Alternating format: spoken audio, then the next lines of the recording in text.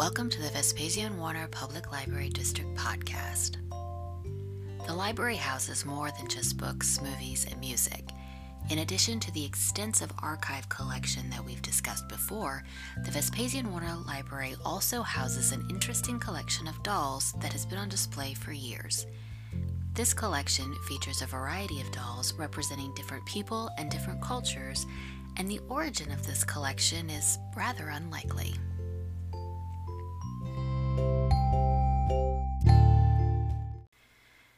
Caroline Fosnow didn't like dolls as a child. In fact, her interest in dolls didn't begin until she was already a grandmother. It was in an old attic trunk that she found the doll that would jumpstart her passion. Gussie, as the doll was called, had once belonged to her son, and after 30 years, it was in need of repair and some new clothes. Mrs. Fosnow sent the doll off to a doll hospital in Wisconsin for some much-needed doctoring, and when the doll returned, fresh and redressed, it gave Mrs. Fosnow an idea. She decided to find other dolls of the same period and dress, or dolls that represented the lives and customs of foreign countries. Mrs. Fosnow planned to display her newly acquired collection of dolls with appropriate settings. For example, the Swiss characters had a tiny chalet, a mirror lake, and fake snow. The Native American characters had wigwams and a birch canoe on a dark mirror lake. And Abraham Lincoln had a log cabin. Within weeks, the collection quickly grew.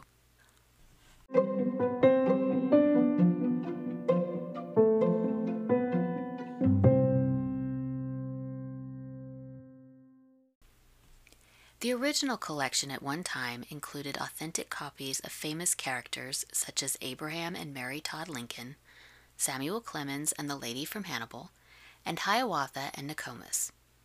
There was Grandma Scott of the Ozarks and Grandma Clay from Massachusetts, a peasant girl made by Bernard Ravka, whose dolls were usually made from cotton and silk stockings, a McGuffey girl, which was a Madame Alexander doll, and the Gaudy Lady from the book The Gay 90s, which was a collection of sketches and drawings of people in the 1890s that was published in the 1920s.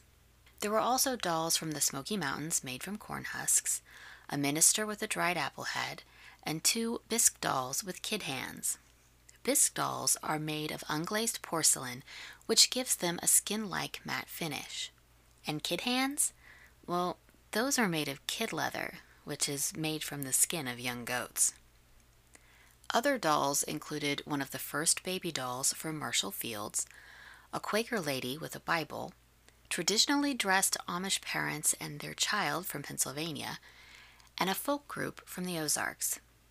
Some of her international dolls included a Netherland couple from Holland, a Bahia doll from Brazil, dolls from Japan, China, and Thailand, and an Irish storyteller.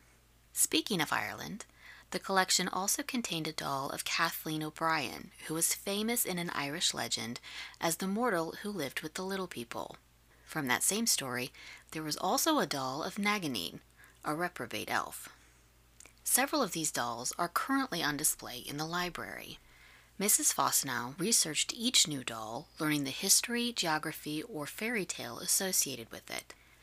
Other dolls currently on display in the library include one of Marie Laveau and one of Charlie McCarthy, a doll made of shells, a Pioneer Mother by Eubanks Dolls, a storybook doll by Nancy Ann, a Grandpappy Turtlebomb doll, girls with yarn costumes made in Portugal, several Pinocchio characters, and Mitros the Greek shepherd from Near East Industries, which sold wares from refugees in an attempt to help them economically.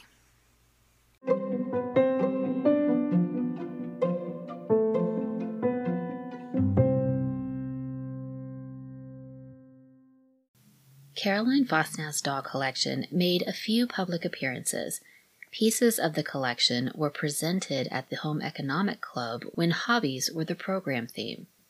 The dolls were also used to illustrate an original dramatic narrative for the Clinton Women's Club. She also did several children's programs at the library before the collection was donated to the library for display. The collection was originally located on the children's floor before being moved to the main floor, where it was housed for a number of years in a section behind the circulation desk. The doll collection was retired in 2022 due to the case that housed it being in poor condition. The collection's retirement allowed for the space to be converted into the library's local history section. In addition to the doll collection, the library also has newspaper clippings about Mrs. Fosnow and her doll collection, as well as the list of books she used to research them, which can be found in the vertical files located in the local history section.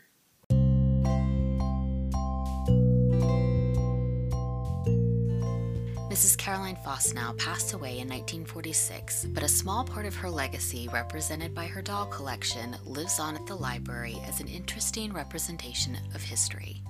The dolls not only tell a story about who they're supposed to represent, but also the time period in which they were created.